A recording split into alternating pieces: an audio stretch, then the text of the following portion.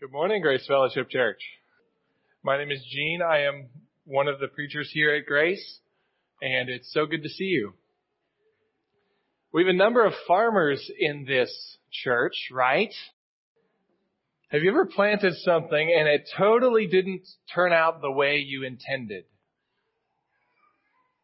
Even if you're not a farmer, what if you planted something and it just totally went awry?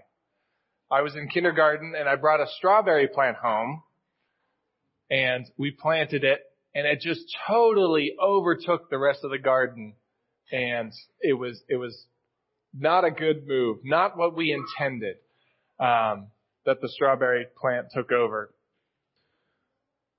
The Lord plants things too, and this morning we're going to talk about the Lord's vineyard and how the vineyard didn't turn out the way He intended. So this passage in Isaiah, it will be darker this morning. You likely won't leave feeling chipper and joyful this morning. More so, probably sobered over sin and aware of your deep need for Jesus and in awe of Jesus more deeply this morning. We'll see this morning that Yahweh's judgment, it brings destruction even on His own people when they despise His word. For anyone who's new or visiting with us this morning, welcome. We're very glad you're here. We're in a book series on Isaiah. And our main theme that we want to trumpet during this series is this: Yahweh judges everyone, but He restores all who trust His appointed king, servant, and conqueror. And we will see here, especially in the beginning of Isaiah, God's judgment even on His own people. So we're in Isaiah chapter 5. If you have one of these Bibles, it's on page 329. This morning we'll talk about a fruitless vineyard, 6 woes for that vineyard, a foreign threat, and the true vine. You can follow along on your outline if that's helpful for you. So let me pray, and then we'll read the first 7 verses. Father, thank You for this time. Thank You for Your word. And we gather here this morning, Lord, sobered over our own sin. We pray that You reveal even greater depths of it to us this morning. Lord, show us how much we need Jesus. And I pray this morning, Lord, that we would not stay in our sin, but that we would come and delight in the mercy offered through Christ. I pray, God, that by the time we leave here, that we would be more in love with Jesus, more in awe of Jesus, and more delighted to tell other people about Him. Father, we pray this in Jesus' name. Amen. So, a fruitless vineyard. Let's read the first 7 verses. Isaiah chapter 5. Let me sing for my beloved, my love song concerning his vineyard. My beloved had a vineyard on a very fertile hill. He dug it and cleared it of stones and planted it with choice vines. He built a watchtower in the midst of it and hewed out a wine vat in it. And he looked for it to yield grapes, but it yielded wild grapes. And now, O inhabitants of Jerusalem and men of Judah, judge between me and my vineyard. What more was there to do for my vineyard that I have not done in it? When I looked for it to yield grapes, why did it yield wild grapes? And now I will tell you what I will do to my vineyard. I will remove its hedge, and it shall be devoured. I will break down its wall, and it shall be trampled down. I will make it a waste. It shall not be pruned or hoed, and briars and thorns shall grow up. I will also command the clouds that they rain no rain upon it. For the vineyard of the Lord of hosts is the house of Israel, and the men of Judah are His pleasant planting. And He looked for justice, but behold, bloodshed. For righteousness, but behold, an outcry. So Isaiah starts out, verse 1, singing on God's behalf. I will sing a love song for my beloved, for God. And he sings about this vineyard that God makes and God cares for. Verse 2, he digs the ground around and he clears it of stones. He plants the vineyard. He builds a watchtower for it and a wine vat to collect all the wine from the vineyard.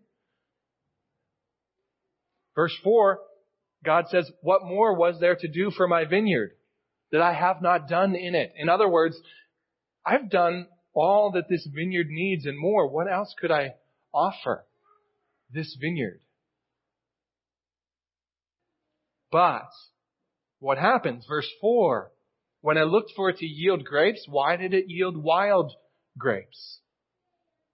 It did not yield the fruit God wanted. And we see verse 7 that this vineyard is the house of Israel. Verse 7, the vineyard of the Lord of hosts is the house of Israel and the men of Judah. So this whole metaphor is specifically about the men of Judah, God's people. And they've done evil. Verse 7, God looked for justice, but instead of justice, bloodshed. He looked for righteousness, but instead of righteousness, an outcry. And the Hebrew for this would have sounded better. It would have had sounds that played off one another. It might have sounded something like this. God looked for what was right, but behold, a riot. He looked for decency, but behold, despair. They have turned away from God, yielding not grapes of justice and righteousness, but grapes of bloodshed. And so God rightly responds. Verse 5, he says, I tell you what I will do. I will break down its wall. I will make it a waste. Briars and thorns shall grow up. I will command the clouds that they withhold their rain. So in God's eyes, He creates this vineyard. It doesn't do what He intends, and He brings judgment.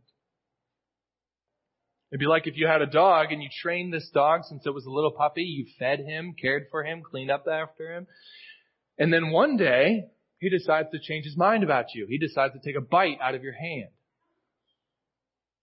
Or turn against your children and harm them. So it's a little bit like that. God is dealing with this rebellion. And we'll get more into the specifics exactly of what Judah's doing in the next point. But know this for now, Judah has turned away and God is not pleased. And this shows us, it puts us in the right perspective, because who created the vineyard? God. He planted it. And so, if the vineyard does not turn out and do what God the Creator wanted it to do, He is just to bring judgment. He is actually good to do this. In fact, He's exercising the very characteristics that His people aren't. He's exercising righteousness. He's exercising justice. The very characteristics that they've abandoned. So what does this mean for us? God's justice and His righteousness are good things. Even when exercised toward His people, it is good that God is a God who holds to being just. It is good that God is a God who holds to being righteous. If we turned away from God in bloodshed and God pretended like He didn't see it, where would God's goodness be? Where would His righteousness be? Where would His character be?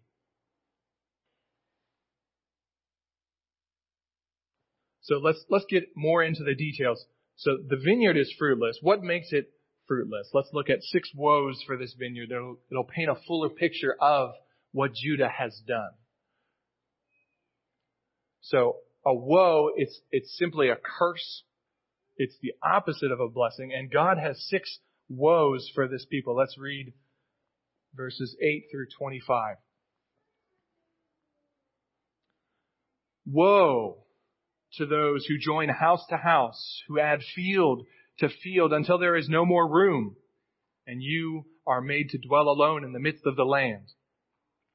The Lord of hosts has sworn in my hearing, surely many houses shall be desolate, large and beautiful houses without inhabitant. For 10 acres of vineyard shall yield but one bath, and a homer of seed shall yield but an ephah. Woe to those who rise early in the morning that they may run after strong drink, who tarry late into the evening as wine inflames them. They have lyre and harp and tambourine and flute and wine at their feasts, but they do not regard the deeds of the Lord or see the works of his hands. Therefore my people go into exile for lack of knowledge. Their honored men go hungry, and their multitude is parched with thirst. Therefore Sheol has enlarged its appetite and opened its mouth beyond measure. And the nobility of Jerusalem and her multitude will go down, her revelers and he who exalts in her. Man is humbled, and each one is brought low, and the eyes of the haughty are brought low. But the Lord of hosts is exalted in justice, and the holy God shows himself holy in righteousness. Then shall the lambs graze as in their pasture, and nomads shall eat among the ruins of the rich. Woe to those who draw iniquity with cords of falsehood, who draw sin as with cart ropes, who say, let him be quick, let him speed his work that we may see it. Let the counsel of the Holy One of Israel draw near, and let it come that we may know it. Woe to those who call evil good and good evil, who put darkness for light and light for darkness, who put bitter for sweet and sweet for bitter. Woe to those who are wise in their own eyes and shrewd in their own sight. Woe to those who are heroes at drinking wine and valiant men in mixing strong drink, who acquit the guilty for a bribe and deprive the innocent of his right.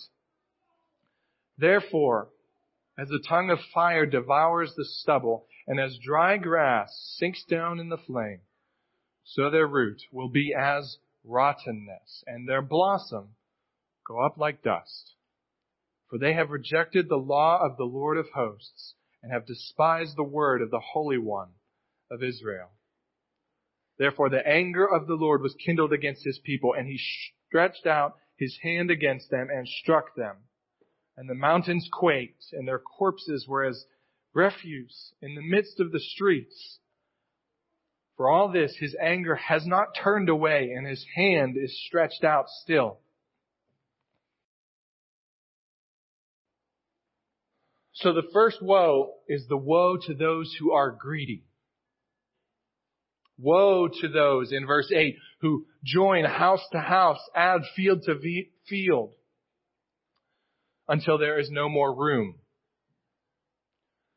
And what's happening in the context is Judah is being greedy. They are disregarding God's word in Leviticus 25, which requires land to remain within the family. And instead of that, they're saying, okay, this house will be mine, and so will this one, and let's add this house to this one. And it is evicting especially the poor and the weak from living in their houses. So it's a very selfish, greedy thing that many in Judah are doing, and that's what God hates. That's why God is upset. They're using legal processes to defraud the poor, to boost themselves up, and to evict the poor. How about you? Do you see Judah in yourself? Are you tempted to take more and more for yourself, even at the expense of other people?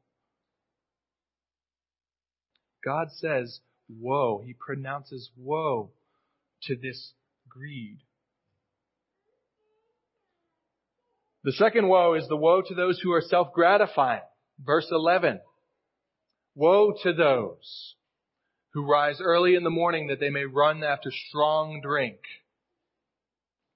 They have lyre and harp and wine and feasting, verse 12, but they do not regard the deeds of God or see the work of his hands. These men like their alcohol, that's clear. They have feast and music. But God is not on their minds. God was not invited to their party. They're reveling in this food and music, but not thinking on God, not meditating on His works. Woe to the person who loves parties, but who does not regard God. Woe to the person who loves the frats, but who sees God's work in church as boring. Woe to those who are self-gratifying. Third woe we see is a woe to those who hold on to their sin. Verse 18, woe to those who draw iniquity with cords of falsehood and draw sin as with cart ropes. And the imagery here is you're holding on to this falsehood, but eventually it becomes this cart rope that's attached to your body, and you carry this or drag this cart behind you that's full of sin. It's like they're animals pulling their sin behind them.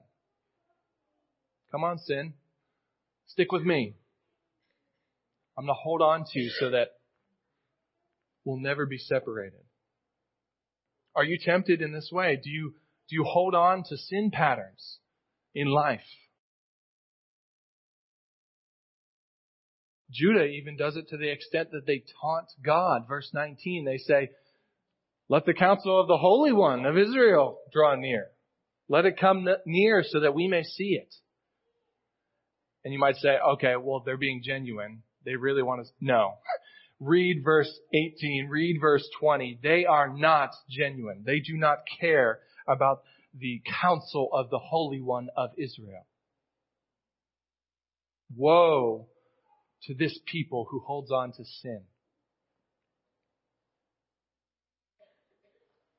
The fourth woe is the woe to those who switch morality. Verse 20, woe to those who call evil good and good evil. Judah is so blind at this point that their perception of reality is swapped. Oh, there's some evil. That's good. Oh, there's some good. That's evil. They've taken what God loves and they've called it evil. They've taken what God calls evil and held it up as something to be prized and sought after. When I'm at a tailgate and the guy next to me nudges me and encourages me to check out a woman that we're not, she has no idea we're looking at her, I'm tempted to call his evil good. His lusting good. When people stand up against abortion, especially on social media, do you kind of shrink back? I'm tempted to call that good evil. Standing up against abortion, it is a good thing, and I'm tempted to call that good fight evil because I'm afraid.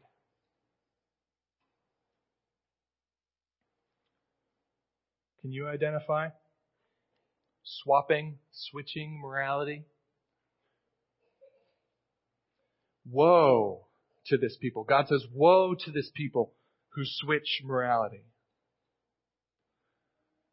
The fifth woe we see, verse 21, woe to those who don't need God's wisdom. Verse 21, woe to those who are wise in their own eyes. This people, they have it all figured out. They know what's best. They have perfect wisdom. They insist they're autonomous. I don't need God's help. I'll figure it out myself. I'm wise in my own eyes. Maybe you've said this to yourself. I don't need to pray about this. I've got it. And instead of stopping to pray, even for a minute, to acknowledge your dependence on God, instead of doing that, just spearhead, keep going. You've got it. Woe to this people who are wise in their own eyes. And the final woe we see, the sixth and final, we see in verse 22 and 23. Woe to those who are okay with corruption.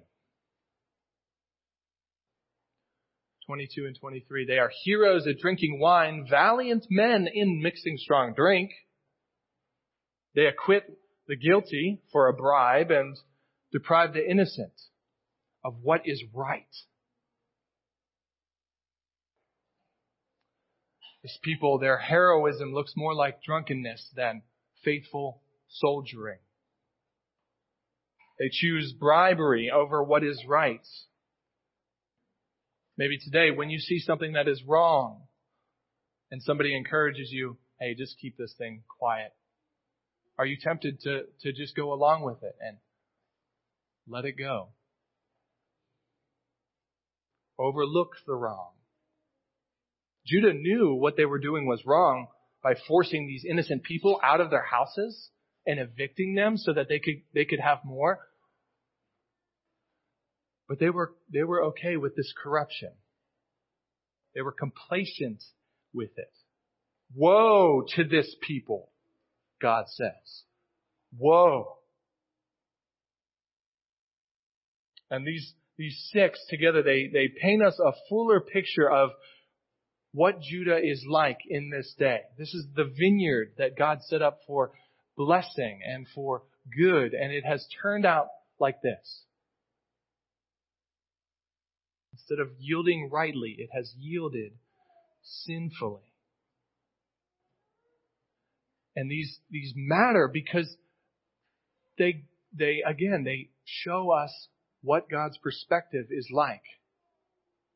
You can initially hear God's verse or claim in verse 6 as harsh. He says, I will make this vineyard a waste. I will tear down its wall. God, isn't that a little harsh? God, aren't you being a little unreasonable? But the answer to that is no. Think about all of the evils that I just walked through. That is the picture of the full sin of Judah. And God, in His goodness, He is pronouncing judgment on that sin.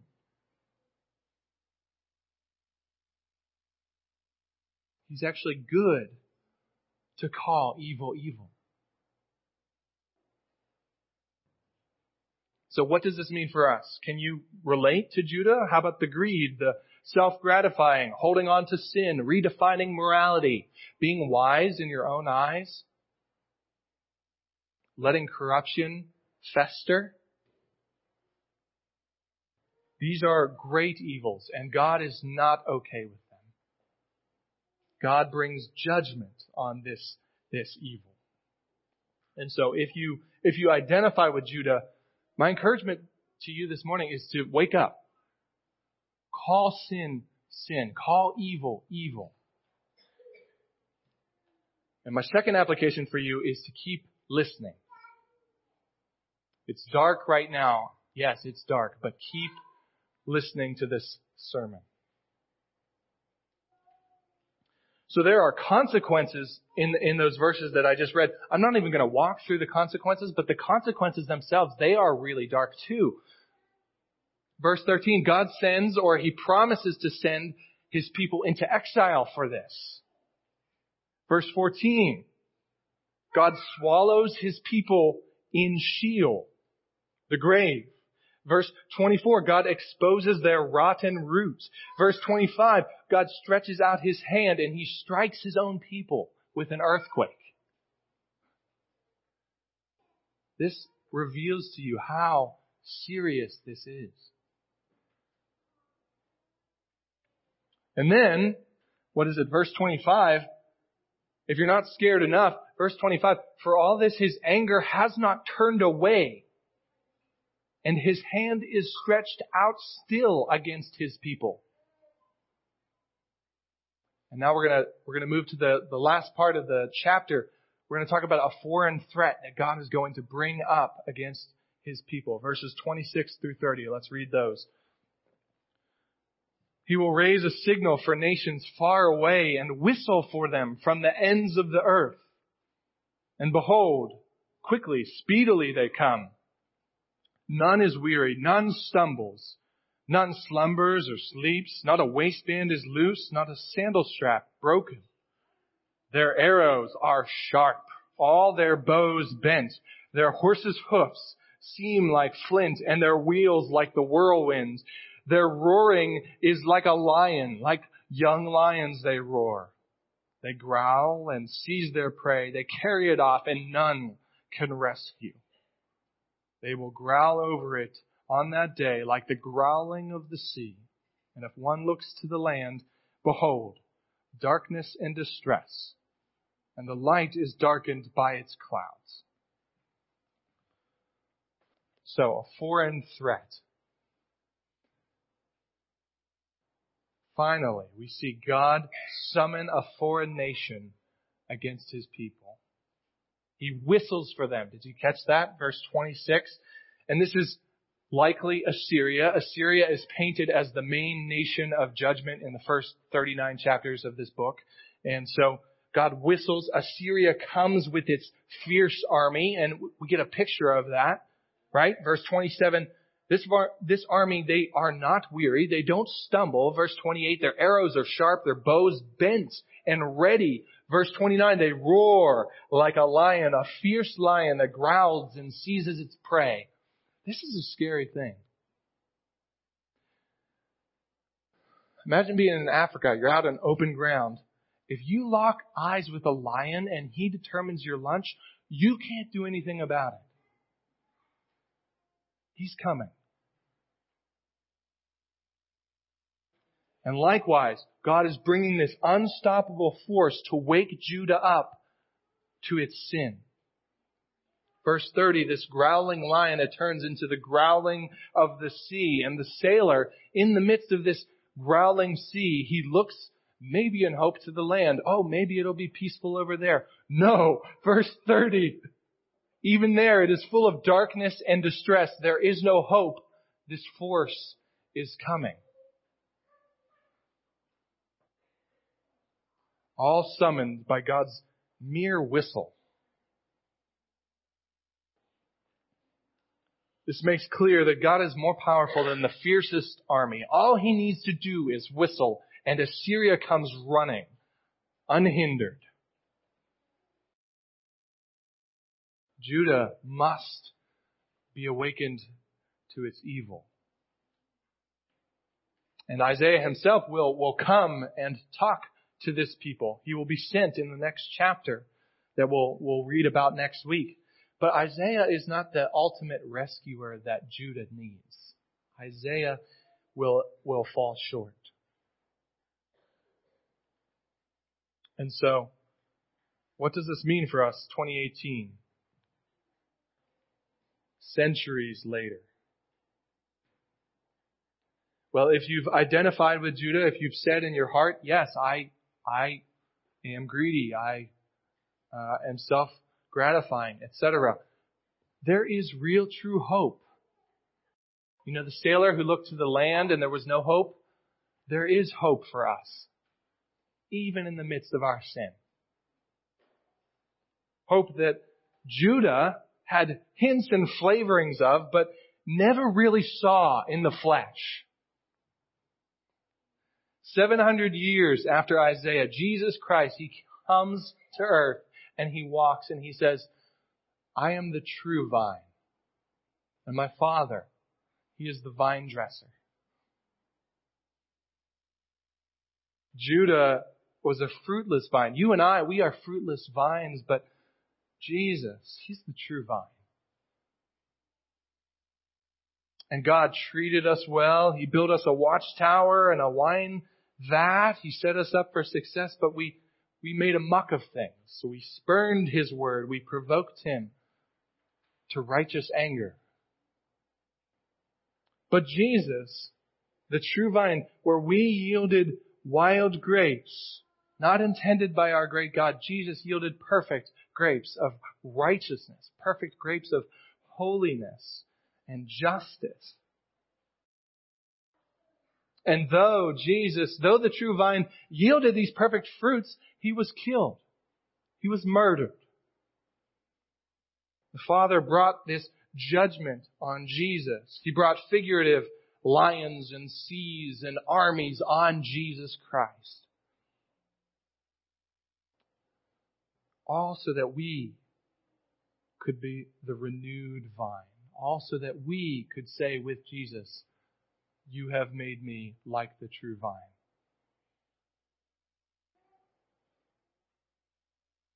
A vine pleasing to the vine dresser, yielding perfect grapes. Praise God for Jesus Christ. He has turned us from a fruitless vineyard into the true vine.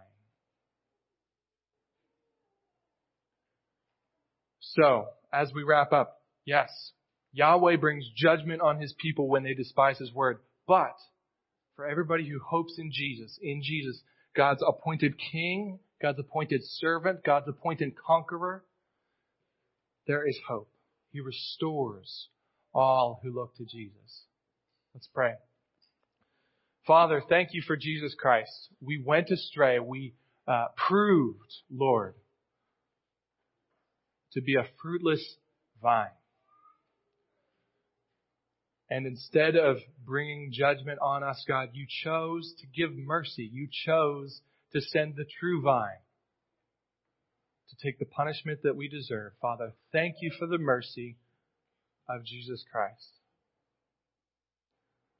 Lord, teach us to delight in Him more today. In Jesus' name, amen.